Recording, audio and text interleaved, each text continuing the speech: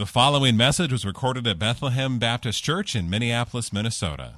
More information can be found online at bethlehem.church. Good morning. Let us go to the Lord in prayer and ask Him for His help. Father, we confess that we need your help. We ask that you would open our eyes, that we may behold wonderful things in your law. May we behold Jesus in all his glory, his splendor, his sovereignty as we open this text, and may our hearts and our minds be transformed as we gaze upon Jesus and his goodness. And we ask these things in his name. Amen. Around the year 1716, a 9-year-old Charles Wesley received an unexpected visitor from Ireland, a long-distant wealthy relative named Garrett Wesley. Garrett came all the way from Ireland to England to give the young boy Charles a once-in-a-lifetime offer. And the offer was this: for Charles, the 9-year-old Charles, to be eventually the heir of Garrett's immense fortune in Ireland and to receive the best education as possible. Now, the 9-year-old boy Charles has a dilemma here. Should he leave his parents, his godly parents in England, and go to Ireland? After some deliberation, Charles says a simple word to Garrett. And the simple answer is no. And yet that no is big no, because it shaped Charles's life, and it shaped also Garrett Wesley and his heir's life. Instead of offering that once-in-a-lifetime proposal to Charles, Garrett offered that to Richard, Charles's cousin, Richard Colley. Richard Colley would eventually become the grandfather of Arthur Wellesley, who was the Duke of Wellington, who defeated his army, Napoleon Bonaparte, in 1815, Battle of Waterloo, leaving Napoleon and France defeated. That could have been Charles Wesley, but by God's sovereignty and providence, he used that no in Charles's life to direct his life. So instead of Charles becoming the grandfather of Duke of Wellington, becoming a wealthy man in Ireland, Charles became eventually a minister of the gospel of England. And as we note today, one of the greatest hymn writers of all time, composing nearly 9,000 hymns, some of which we sing today. And can it be? Oh, for 1,000 tongues to sing. And yet that's what God had for Charles. His path was ordained by God. I think this historical account underscores the fact that God was sovereign over every minute detail of Charles Wesley's life, even the no of a 9-year-old boy. In our passage this morning, the author Luke, under inspiration of the Holy Spirit, records an account that demonstrates in very specific, compelling ways that God is sovereign over all the minutiae of his people's lives, and that he is actively at work in every situation to accomplish his sovereign purposes for his people. So the main point of this passage this morning is this: Jesus Christ is sovereign over all things. Therefore, no one will be able to stop or thwart his mission. Jesus Christ is sovereign over all things, and no one will be able to stop or to thwart his mission. Jesus will accomplish his mission and purposes for his church. Nothing will be able to stop that. Luke's point in this passage this morning is that it is futile. It is futile to try to stop Jesus' plans and mission. In this passage, the enemies of Paul and of the gospel tried, but miserably and ultimately failed. So my aim this morning is to trace and to walk through this journey of the sovereignty of God that is full in this text, by observing how God preserves Paul and prepares him for his journey ultimately to Rome. This passage is both a reminder and a comfort to God's people of all time that he indeed is in control of every situation of our lives. He right now is working out his sovereign plan in his time for your good, the good of his people, and for his glory. Let me remind us for a moment where we've been at in this series of the book of Acts. Last week we considered Paul's defense speech to the Jews in Jerusalem recorded in chapter 22, prior chapter to this. At the end of the speech in verse 22 of chapter 22, the Jews demand that Paul be executed. Away with him, they said. But the Roman tribune, Claudius Lysias, has Paul arrested and then learns that Paul was a Roman citizen. That's in verse 28 of chapter 22. It's also important to go at the 40,000-foot level and see the overarching theme of the book of Acts. And we go to the very first verse of Acts 1, verse 1, where Luke says this, the purpose of this book. In the first book, O Theophilus, I have dealt with all that Jesus began to do and teach. You see, what transpires in our text this morning is the continuing sovereign work of Jesus Christ, accomplishing his mission for the church, his mission to save and call people from every tribe, nation, and language to himself. Jesus is present in this text both explicitly, as we'll discover in a moment, and implicitly in the narrative of this text. So this passage is divided into three scenes. Scene 1 can be found in verse 30 of chapter 22 up to verse 11 in chapter 23. And that scene describes Paul's defense speech, his second defense speech, to the Sanhedrin, the council in Jerusalem. Scene 2 is a description of a sinister conspiracy to kill Paul. That's in verses 12 through 22. And finally, scene 3, Paul is given a Roman military escort from Jerusalem to Caesarea. That's verses 23 to 35. As we consider each of these scenes, I want us to take note how Luke, as a good historian, chronologically traces the plot through time markers in the text alternating between day and night. Let's look at, for example, verse 30 of chapter 22. Notice how Luke gives us a time marker there, on the next day. In chapter 23, verse 11, he indicates the time of the day as being night, the following night. The next verse, Luke indicates when it was daytime. And then finally, in verse 23 of chapter 23, he indicates that it is the third hour of the night, which is also repeated in verse 31. And the third hour of the night would be local time 9 o'clock p.m. In other words, the overarching part of this narrative is that God is sovereign in each scene and through different times of the day. Day and night. God is in control of this narrative completely, whether it be the daytime or the nighttime. In other words, God's sovereignty is always awake. It doesn't sleep. So, scene 1. Chapter 22 and verse 30 gives us a description of this beginning of the first scene with the calling of a meeting. So the first scene begins with Lysias, the Roman tribune, and we learn his name later on in chapter 3. Claudius Lysias is his name. He's a Roman tribune, and he calls a meeting with the Jewish council, also called the Sanhedrin, to determine what to do with Paul. He's at a loss. What should we do with Paul? Because Paul's being accused by Jews. Paul's audience then in this chapter is not the general public as it was in chapter 22, the Jewish audience. In this case, it's the religious elite of his day. It's almost as a doctoral defense or a doctoral thesis where you're standing in front of the elite scholars of your day and you're giving an argument or a defense of your thesis, in this case, a defense of his faith. So the Sanhedrin was composed of the Jewish priests, highly educated men, the elite Old Testament scholars of his day. And as we learned in chapter 23, verse 6, the Sanhedrin includes members of two parties, or two sects, the Pharisees and the Sadducees, and we remember them from the Gospels, where Jesus interacts with them.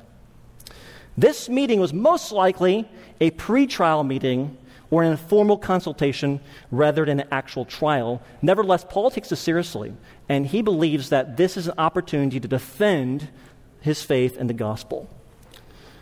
So Paul's speech begins properly in verse 1, and this is a second defense speech. This first one was in the prior chapter, 22, and his second defense speech is here, beginning in verse 1. The speech that is recorded is actually quite brief, only totaling 2 verses. That's a small speech, at least the recorded version of it. That's verse 1 and verse 6 are the content of the actual speech. And the structure of this meeting scene is actually arranged in 2 sections, each section following a very similar pattern that Luke has organized here. For example, look at verse 1, where Paul gives his introduction to his speech, and it's abruptly interrupted in verse 2 by Ananias, the high priest, followed by some dialogue between different parties. This is verses 2 through 5.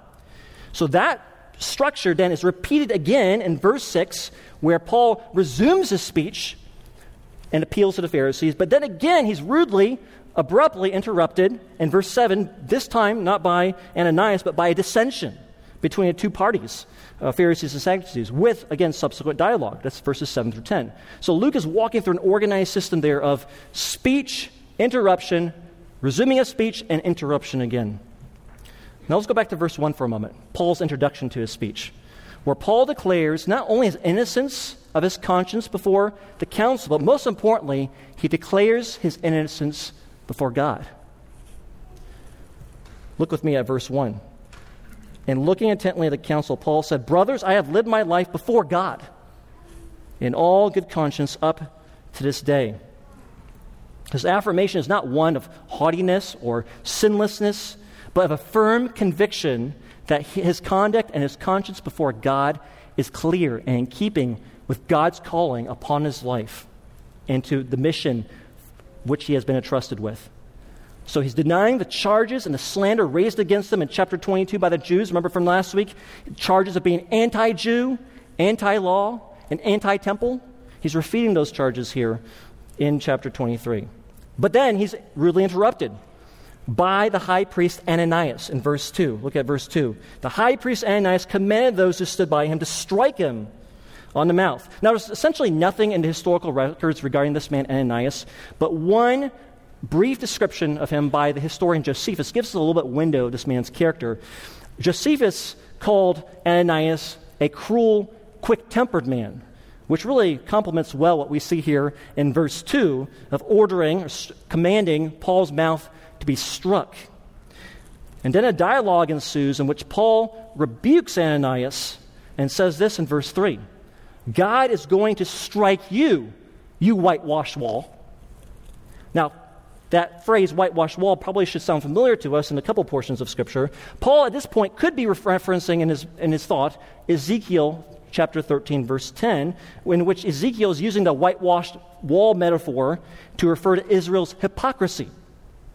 Paul also rightly points out that Ananias had not adhered to the civil law in having the defendant struck. That was against the law. That was against the procedures of the council. But then Paul was rebuked by the members of the council for this rebuke with a rhetorical question. Look at verse 4. Would you revile God's high priest? Paul responds to this in verse 5 and says this, I did not know, brothers, that he was the high priest. Now, how should we interpret Paul's response in verse 5? Did Paul have poor eyesight and didn't recognize that Ananias was the high priest? Or did Paul have a fit of anger and commit sin, as some would allege? I think the best way to understand Paul's response in verse 5 is that he did indeed know that this was Ananias the high priest.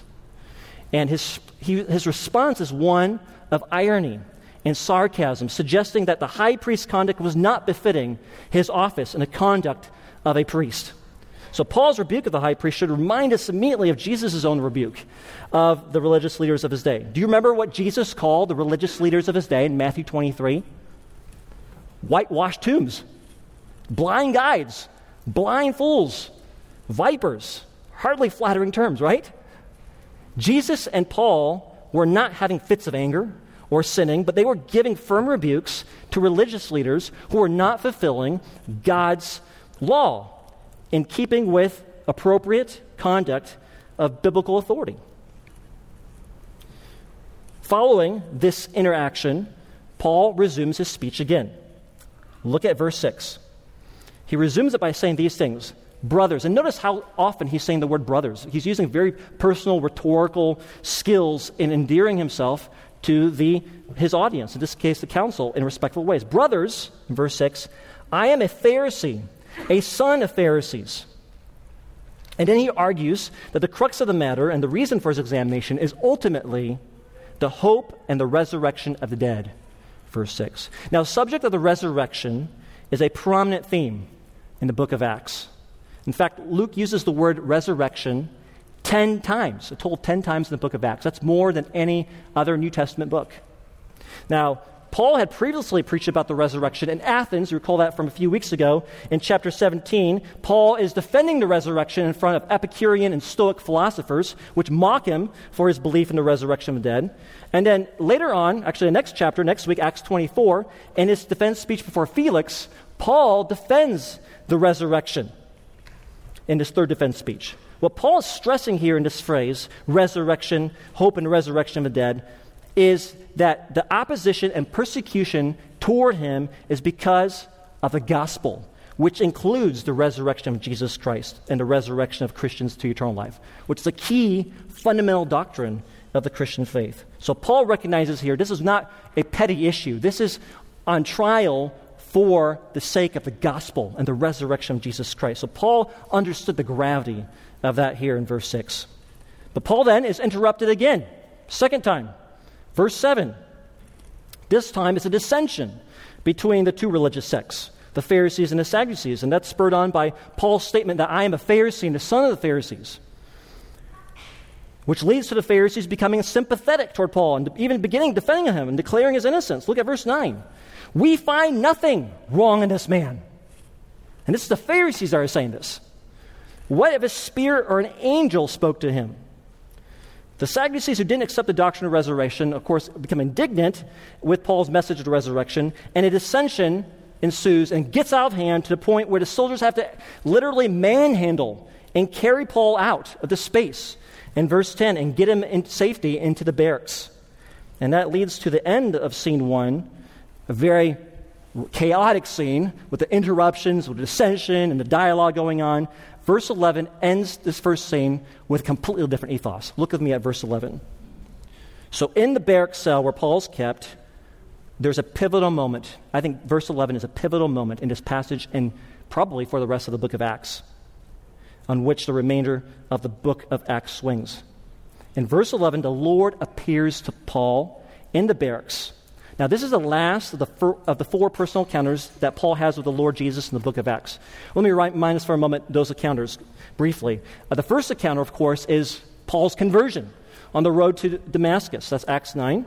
His second encounter with the Lord Jesus is in Acts 18, where the Lord appeared to Paul in a vision and encouraged him to continue preaching to the Christians and non-Christians at Corinth.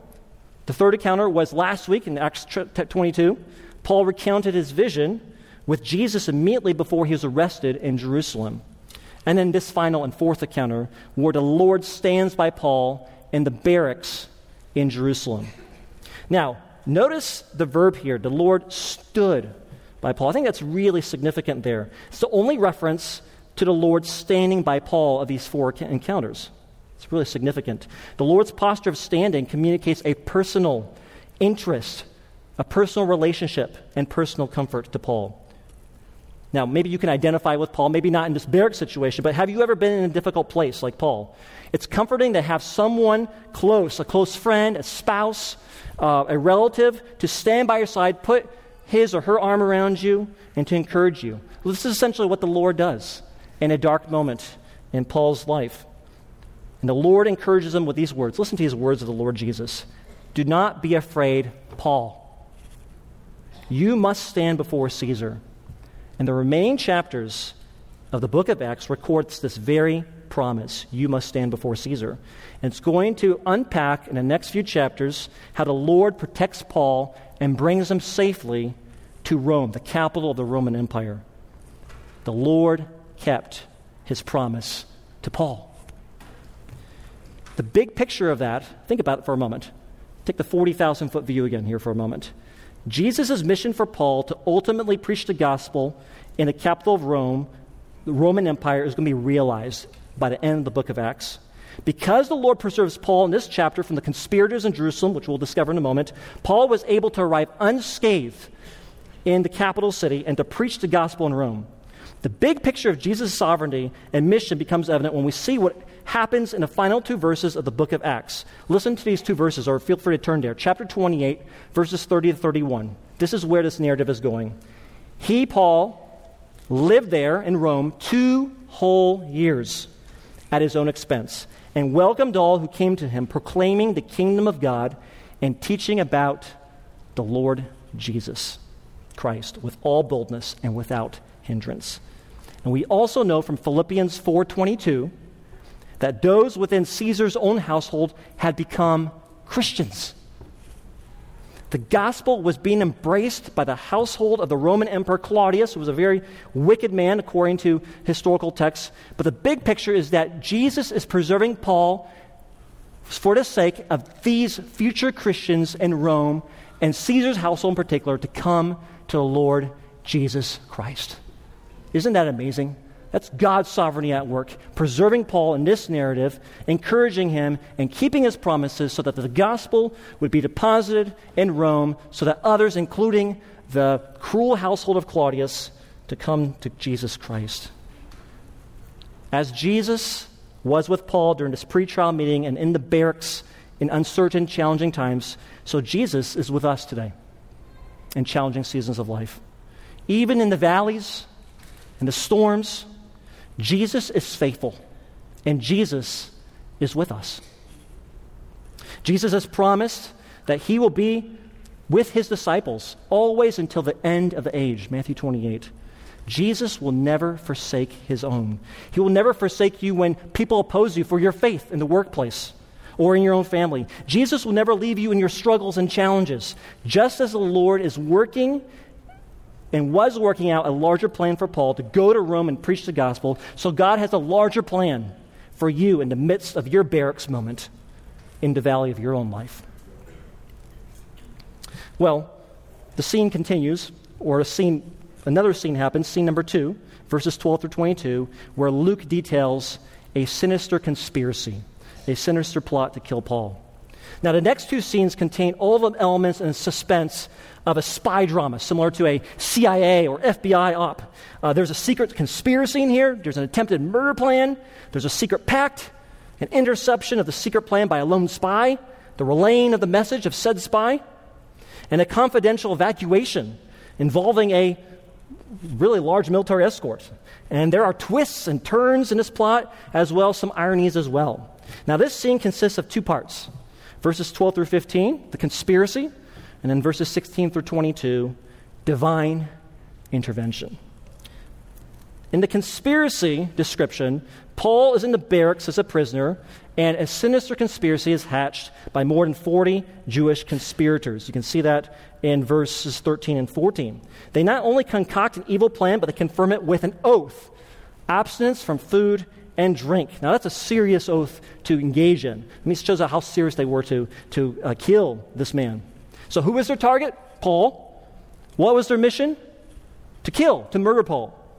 And the plot thickens when the 40-plus conspirators make a secret pact with some members of the council, the Sanhedrin. That's not supposed to happen in Jewish law. Perhaps the Sadducees, who hate Paul, were in on this, and there's a pretense given that, we like to hear Paul again. But in the meantime, their plan includes an ambush, a hiding ambush to kill Paul as he approaches the council's meeting place. But Jesus, the sovereign Jesus who stood by Paul in verse 11, who made the promise that I will protect you on the way to Rome, is at work here. Implicit in this narrative, even though you don't see Jesus' name here in this scene, Jesus' sovereignty is implicit. While the conspirators had a mission to kill Paul, Jesus also had a mission. And that's what the 40-plus conspirators did not consider. And it was to protect Paul so that he could safely arrive in Rome and preach the gospel to win people to Jesus in Rome. At the right time and in the right place, Paul's nephew, probably only a boy, overhears the scheme of the conspirators. You see that in verse 16. Now the son of Paul's sister heard of their ambush, so he went and he entered the barracks and he told Paul. And eventually news goes to the tribune, and the tribune starts a plan of, as we'll see in scene 3 in a moment, to protect Paul on the way to Caesarea. Jesus overrules and overturns the evil plans of the men in this passage. Now, there's an irony here. I love the ironies that Luke brings into the plot. The irony is this. In the foiling and diverting of this conspiracy, many adult men were involved in this, 40 plus the Sanhedrin council members, compared to one lone boy spy. Yet, they can't outdo Jesus' sovereignty using a lone boy spy. The interception of the secret plan was not a mere coincidence. It wasn't just happenstance, right place, right time. It was the sovereign act of Jesus right there in the barracks cell, to intercept this evil plan. God completely disarms Paul's enemies, and they fail miserably, and they don't get to satiate their desires to murder Paul because Jesus was on the throne. Well, the scene where the plot continues with scene 3 in verses 23 through 35, where Paul is given a Roman military escort from Jerusalem to Caesarea. In this remarkable final scene, the Lord's sovereignty is on full glorious display. Luke unpacks first the details of the foiling of the conspiracy. And again, Jesus' promise to Paul in verse 11 is now being fulfilled. The Lord uses the Roman military to protect Paul and to transport him safely. And you can see that in scene 3, the journeys from different cities there. The Lord is keeping his promise to Paul in verse 11. Even though the Lord is not again explicitly mentioned by name in this section, this scene, it's evident that the Lord is keeping his promise to Paul and protecting him on his ultimate journey to Rome. The scene demonstrates what Charles Haddon Spurgeon called the punctuality of divine providence. I like that term. Providence is always punctual. God is never absent. God is never tardy. God is never MIA, missing in action.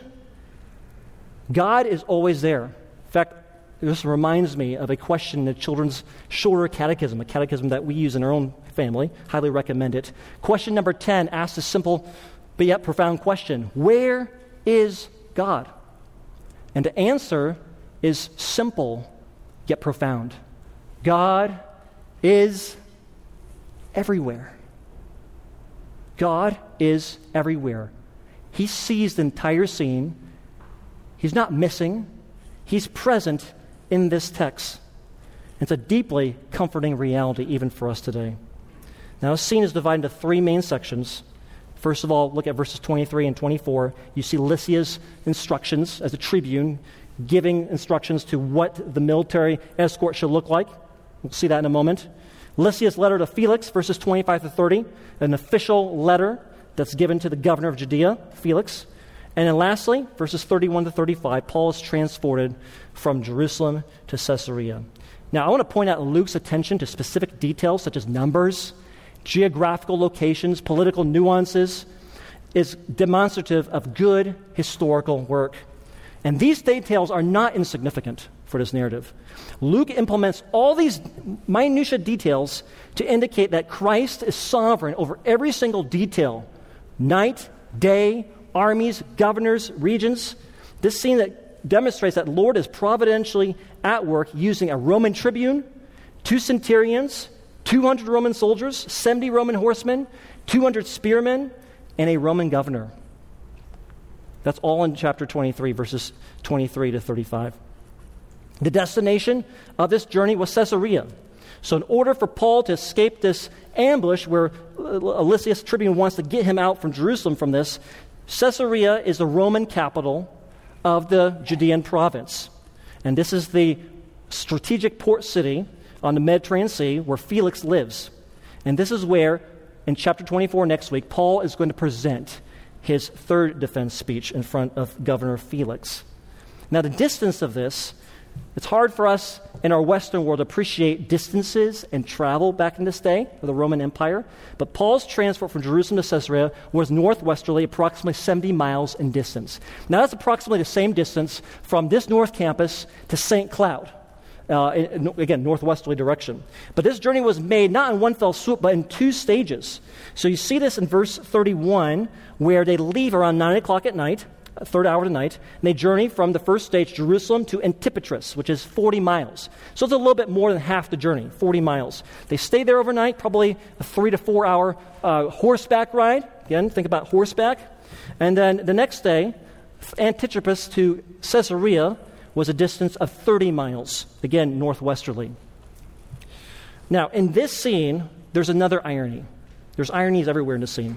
And the irony is this, that the Jews, God's chosen people, who opposed Paul and sought to kill him, at least some of them did, they tried with all their might, all their cunning, all their ingenuity to kill Paul and to stop Jesus' mission, yet it was the pagan Romans that Jesus decides to use as God's instruments in executing Jesus' mission and in protecting Paul. And the Romans were God's instruments on a large scale in this scene. So take note of some of the components of this scene, of this military escort. Notice that this military escort is trying to bring Paul safely. In fact, Luke emphasizes 3 separate times in this scene how that is being done. For example, I'll look at verse 24. There's a command to bring him, Paul, safely to Felix the governor. I'll look at verse 27. There's a reference to Lysias in his letter to Felix that he rescued Paul. And thirdly, in verse 35, he, Felix, commanded Paul to be guarded in Herod's praetorium. So there's an act of guarding and protecting by the Romans, but of course under the sovereign control of Jesus Christ himself. Consider for a moment the sheer number of people escorting a single individual, Paul. Paul's just one man, but he's escorted by almost 500 Roman soldiers. That number of soldiers would have been probably half of the 1,000 Roman soldiers that were stationed in the garrison as a cohort in Jerusalem. So there's a call for half of the army to leave Jerusalem to be with one man. That's God's sovereignty involved. Think about maybe the modern equivalent perhaps of this would be a Christian, single Christian being escorted by a convoy of Marine soldiers, maybe Humvees, and instead of spears, soldiers with assault rifles guarding the Christian. This is quite extreme here. But the point is that Lysias the tribune took the threat of an ambush so seriously, and that God was at work in orchestrating the Roman military unit in Jerusalem to protect his servant so that he could ultimately bring the gospel to Rome 2,500 miles away from Caesarea. That is remarkable, and that is God's sovereignty. Now, did God have to use all these military resources? The horsemen, the horses, the spearmen, the soldiers? Of course not. But he chose to do it for his own sovereign purposes. God did this to show that ultimately he was in control. He was calling the shots of the mighty Roman Empire, not Rome. In other words, God is bigger than the Roman Empire. He's bigger than any earthly empire. God is greater than Lysias the tribune. God is greater than 2 centurions. God is greater than Felix. God is greater than the most powerful man on the earth at this time, which is Emperor Claudius. Don't miss this, Bethlehem. Rome thought that it was invincible, but Luke details in this narrative that God uses the Roman political and military system to accomplish his purposes for the growth and the expansion of the early church. And the history of the early church, even outside the Bible, demonstrate that reality, that God was not allowing his church to be swallowed up by his enemies. Though Felix the governor practiced every kind of cruelty and lust, in the words of the Roman historian Tacitus, God still used Felix. This passage affirms that there is no king, no Caesar, there is no governor, there's no soldier, there's no centurion, there's no horseman, there's no spearman that is outside the jurisdiction of God's sovereignty. All of them operate under God's sovereign eye.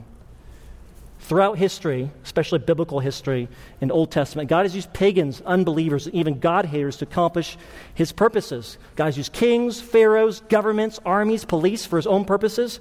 We see this in the Old Testament. God uses a pharaoh to allow the Exodus to happen. He used Cyrus the Great, the king of Persia, to allow his people entrance back into Israel. God used Octavian, Caesar Augustus, to accomplish his purpose for Jesus Christ to be born in Bethlehem. And these are wicked, ungodly men from historical accounts. And since the last 2,000 years, history almost also demonstrates again that even wicked pagan rulers can reign with God's sovereignty in place. 2 brief examples will suffice. King Henry VIII of England, 500 years ago. God used him to bring about the English Reformation in England.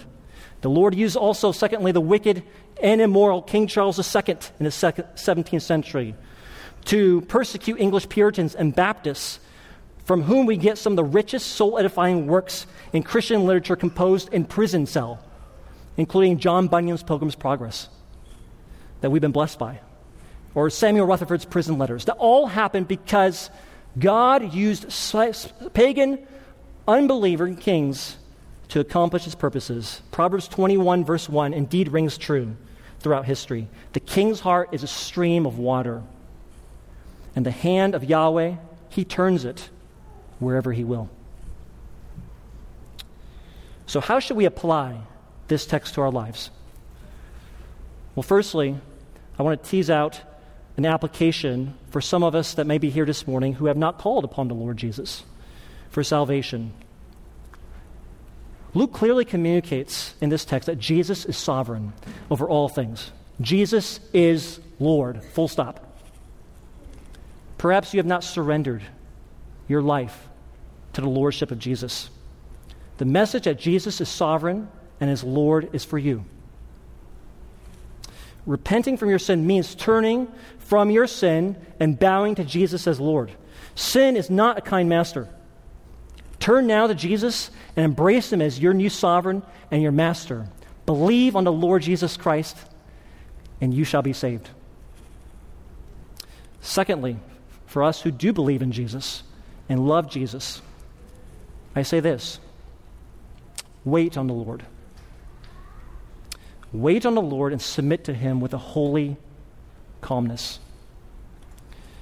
God has a plan for each and every one of us. The Lord is aware and control of every minute detail in our lives right now. God is sovereign over every area of your life, whether you're 9 years old here this morning, 39, or 79. God has a specific purpose for each of our lives, and that purpose cannot be stymied or stopped. We should therefore approach our suffering and difficulties of this life by waiting on the Lord with a holy calmness. We might ask at times, Lord, what are you doing in this situation? Why am I going through this? Why am I having a barracks moment, as Paul is here in this text? Some of you are going through weighty trials right now. I know some of you are going through intense chronic pain, or you're going through treatments. Some of you have a hurtful relationship that desperately needs to be reconciled. Some of you are grieving over a loss that's unspeakable. And some of you, like the Apostle Paul, have a reputation that's being maligned and dragged through the mud. And yet Jesus is still accomplishing his mission and his purpose is to save people. And he's using you personally. Nothing will be able to stop Jesus' mission. No one has ever or will ever thwart God's plan. This should be a balm to our souls, should it not? There is no political agenda.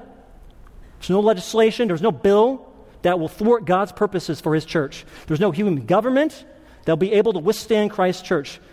No corporation, no employer, no earthly entity that can stop Jesus' advance through his church.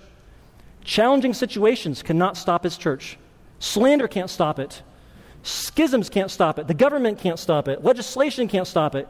Your employer can't stop it. Not even the gates of hell will stop his church. Why? Because God is sovereign over all. I know the last few months have been very challenging in this world and in our church. But you know, Jesus is not surprised. Take comfort that he is still sovereign. His mission is still being accomplished and will be accomplished in spite of challenges around us. And nothing will stop that mission. So I encourage us all to wait upon the Lord with a holy calmness. He will accomplish his purposes for you. God does not work on your own timing. Remember, God's providence is punctual. Let me illustrate this briefly with a selection from C.S. Lewis's Prince Caspian. There's a powerfully gripping moment for me in Prince Caspian where Caspian, Dr. Cornelius, the evil dwarf, and Nickabrick are waiting for Aslan to help them against Caspian's uncle Miraz and the Telmarines. And Nickabrick, the evil dwarf, grows impatient waiting for Aslan's arrival. So he prepares to use the power of the White Witch, but I love the point where Truffle Hunter, the badger, remember him? He abruptly interrupts this evil plan and he speaks up and he says this: "The help will come," said Truffle Hunter. "I stand by Aslan. Have patience like us beasts. The help will come. It may be even now at the door. Brothers and sisters, so must we have patience in waiting on the Lord Jesus. The help will come. He is working and he will bring all his sovereign purposes to a fruition." And secondly and finally, this application, I would encourage us to observe the Lord working in your life and surroundings in providential ways. Again, where is God God is everywhere. How do you look at your life? Past, your present, your future. Do you see it as merely a sequence of events with no connection to God? Or do you see your life story from conversion to your growth in grace, your vocation, your family, your activities? Do you see it linked to God's divine providence stamped on you? It's one thing to intellectually assent that God is sovereign, but it's another thing to live a life walking with a deep-seated conviction that my Jesus Christ is sovereign over me. Every facet of your life is owned by God. Do you see God in each rhythm of your life? Do you regularly make those connections to God throughout the day? Do you see the Lord working out his perfect sovereign will in the world and in your own personal life? John Flavel, the English Puritan, put this bluntly.